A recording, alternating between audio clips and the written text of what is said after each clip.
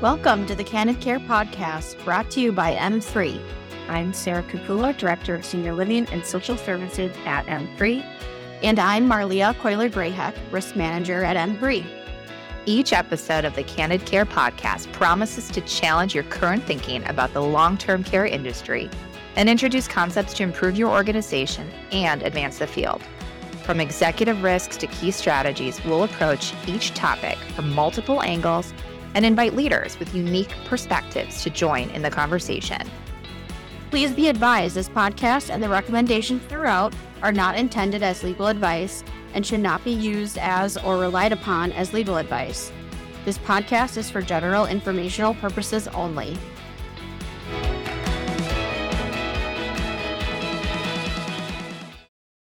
We're going to get started today. So every single year, the M3 Senior Living and Social Services team pulls together our annual market report, where we talk through certainly risk transfer considerations, what's happening in the insurance marketplace.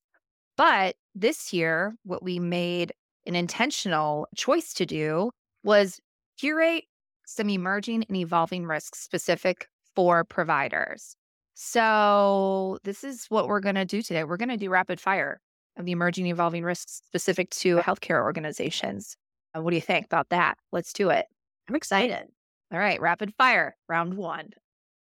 Round one. I feel like we need a wrestling thing or something, but we could have that. What is going on? I think cyber and cybersecurity is on a lot of people's minds right now. Can you give us a quick hit overview of the cyber market and what's going on from an operations standpoint? Yeah, people are curious to know what's happening, particularly after the last couple of years where we've had what we call a hard market, meaning significant price increases for the last couple of years driven by frequency and severity of claims. But the upside is here we are in 2023, and we're definitely seeing rates normalizing or a softening of the market. And I would say this is kind of a few different factors playing into this. We're seeing a reduction in the frequency and severity of claims from 2022 versus what was anticipated, which is great. But we're also seeing more controls being put into place. So the consequence of that claim activity was insurance carriers and markets required their insureds to put certain controls, such as multi-factor authentication, which could have certainly led to the reduction in claims activity.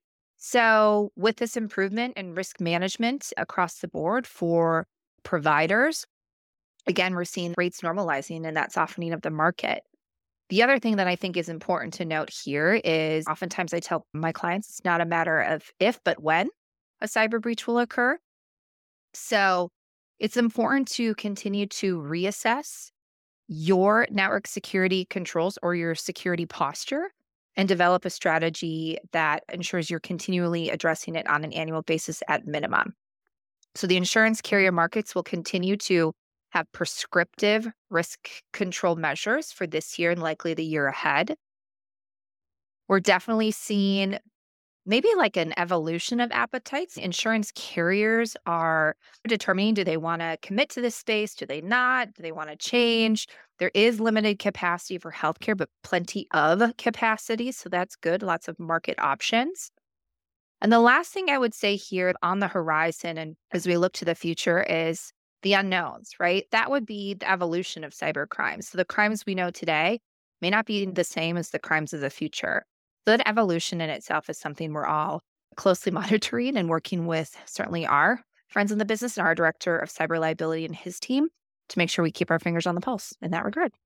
Sarah, when somebody was talking about a board member joining their board of directors who had a cybersecurity background and they were recently retired, which is great that you have that knowledge on your board. But I think what you spoke to about the evolution of cybercrime, what one knows about cybercrime now is not going to be the same 3 months from now. So you really need to constantly be assessing your strategy around that, like you said. Absolutely. Absolutely. All right. Should we go round two, rapid fire? Round two. Round two. I think it only makes sense to maybe talk about liability, kind of what we're seeing from that perspective. What do you think? Yeah, absolutely. What we're seeing a lot of right now and probably started, 2 years ago, getting out of the pandemic. And I would say particularly a couple months ago, definitely now increasing, is what we call these pre-litigation indicators. So increased complaint surveys, increased record requests from families and attorneys after sentinel events or unpleasant experiences. And I think a lot of that is really pushed by this concept of social inflation. And really now, I think there's more sentiment of healthcare being more of a corporate entity, company business versus the nurses and care providers taking care of people. There's that general idea of it having more of that business feel to it, which is really driving the social inflation piece, which increases significant jury verdicts and awards, which in turn drives higher claim payouts, higher loss ratios, and higher premiums as well. So that social inflation piece is just really huge. Absolutely. I couldn't agree with you more. I think it's one of the things that we've been talking about for the last 2 years as we've been consulting with those whom we work with. And we continue to hear social inflation from our insurance carrier partners as well as one of their top concerns with regards to claim payouts today, but moreover from a predictive perspective as well. I totally agree with you. I think it also makes sense to talk a little bit about third party litigation and funding. I think what's interesting in this capacity is also the unknowns in what we might be anticipating. So, this is a big industry as it stands today, which will likely continue to grow. And there's not a lot of oversight from a federal or regulatory perspective, if you will, at this point in time. It varies state by state. So, in Wisconsin, as an example, you're required by law to disclose if you are, in fact, being funded through third party litigation financing. So, we haven't seen too much activity up until this point, but we know that it is likely going to pick up in its pace of play, if you will, for our healthcare clients that we see. And of course, it's something we're also continuing to monitor. Yeah, I think for those who aren't aware, because I think, like you said, it does fly under the radar. Yeah. So for those who aren't aware of what third-party litigation funding is, because sometimes we talk about it and people aren't even aware that's a thing. And it seems Mhm. like it shouldn't be a thing, but it's really this form of financing for legal expenses that investors, so it's an investment opportunity for them. They provide funds to attorneys and plaintiffs in exchange for a financial stake in that settlement or winnings of a lawsuit or arbitration. So Mhm. it's just fascinating. You wouldn't think that would be legal or ethical, but it's rather unregulated right now. And like you said, it's definitely growing. There was a litigation advisory firm that just came out with a report that in 2022, there was a 16% increase in litigation funding, which was the largest annual increase in the past 3 years. But overall, litigation funding is a small percentage currently of litigation. But as you said, it's definitely going to be increasing. Yeah. More to come on this narrative. All right. Next round. Right. Round three. How about this concept of corporate responsibility, Sarah, and the buzzword as of late, ESG? Well, What I was going to say we love a good acronym. So, ESG, yes, the environmental social governance. What does that mean? So, I think maybe we'll start there. ESG, we're talking a lot about, we're hearing a lot about it in the news. I would certainly say I've picked up a lot more on that in conversations. But what does that mean for our senior living and social services clientele or those serving the long term care community? ESG is a framework that's used to assess your organization's business practices and performance on various sustainability and ethical issues. It captures what you're doing today, but it also talks through how are you measuring those items and what is considered quote unquote success, if you will. E is environmental, S is social, and G is governance. So that is something that I think we're continuing to work on some tools and resources to support our clients as they're working towards this initiative, as they look, if you will, down the road and want to formalize something in this capacity in the next 12 months or perhaps the following year. We're pulling together some recommendations so that they can do it well and do it the right way. And I think if there's not a requirement to do it yet, which there's not, if you're not a publicly traded company, it's kind of why do we need to do it? Yeah. It's not a requirement, but I think there is an argument that it may be a good business decision from Yep. a brand perspective, from a workforce perspective.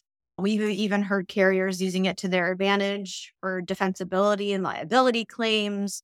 From a financial perspective, from investors and mergers and acquisitions, it's definitely coming into play there. So while not required, it is something worth giving some attention to. And even when you think about the evolving workforce as well, particularly Gen Z, but I don't want to limit it to just that, applicants are asking about this before hire too. So I think being prepared to address it and answer those questions, you may not get a lot of them today, but it's very likely that you will be asked, not only maybe by groups that you choose to do business with, but certainly your applicant pool is what is your stance with regards to the environment? Or under social, as an example, that would include diversity, equity, and inclusion efforts. What is the work that you've done there? Or what are some certain things that you've committed to as an organization? By all means, I just think it's important to engage in the conversation if it makes sense for your organization. And if it does, what does that look like for you? And speaking of workforce, I think that brings us to round 4 here, because we can't talk about emerging and evolving risks without talking about workforce, right? Nope. No, we Well, Sarah, I know can't. you recently came across some very fascinating information on unionization. I thought that would just be great for our listeners to hear about. Yeah, I think it's important to maybe come at this point. I'm certainly not an employment attorney. But one of the things that I've heard from my friends in the business and certainly nationally is that unionization is up. The trend is up, that more people are asking about it. And particularly, again, I'll point to that younger generation. They're interested in what this is, what this looks like, and how they could put it into place within their respective organizations. From a healthcare perspective, I think it's important to be aware if you don't currently have a union, just maybe what are some considerations in the event you are starting to hear employees talk about unionizing? What does that look like? How do you address it?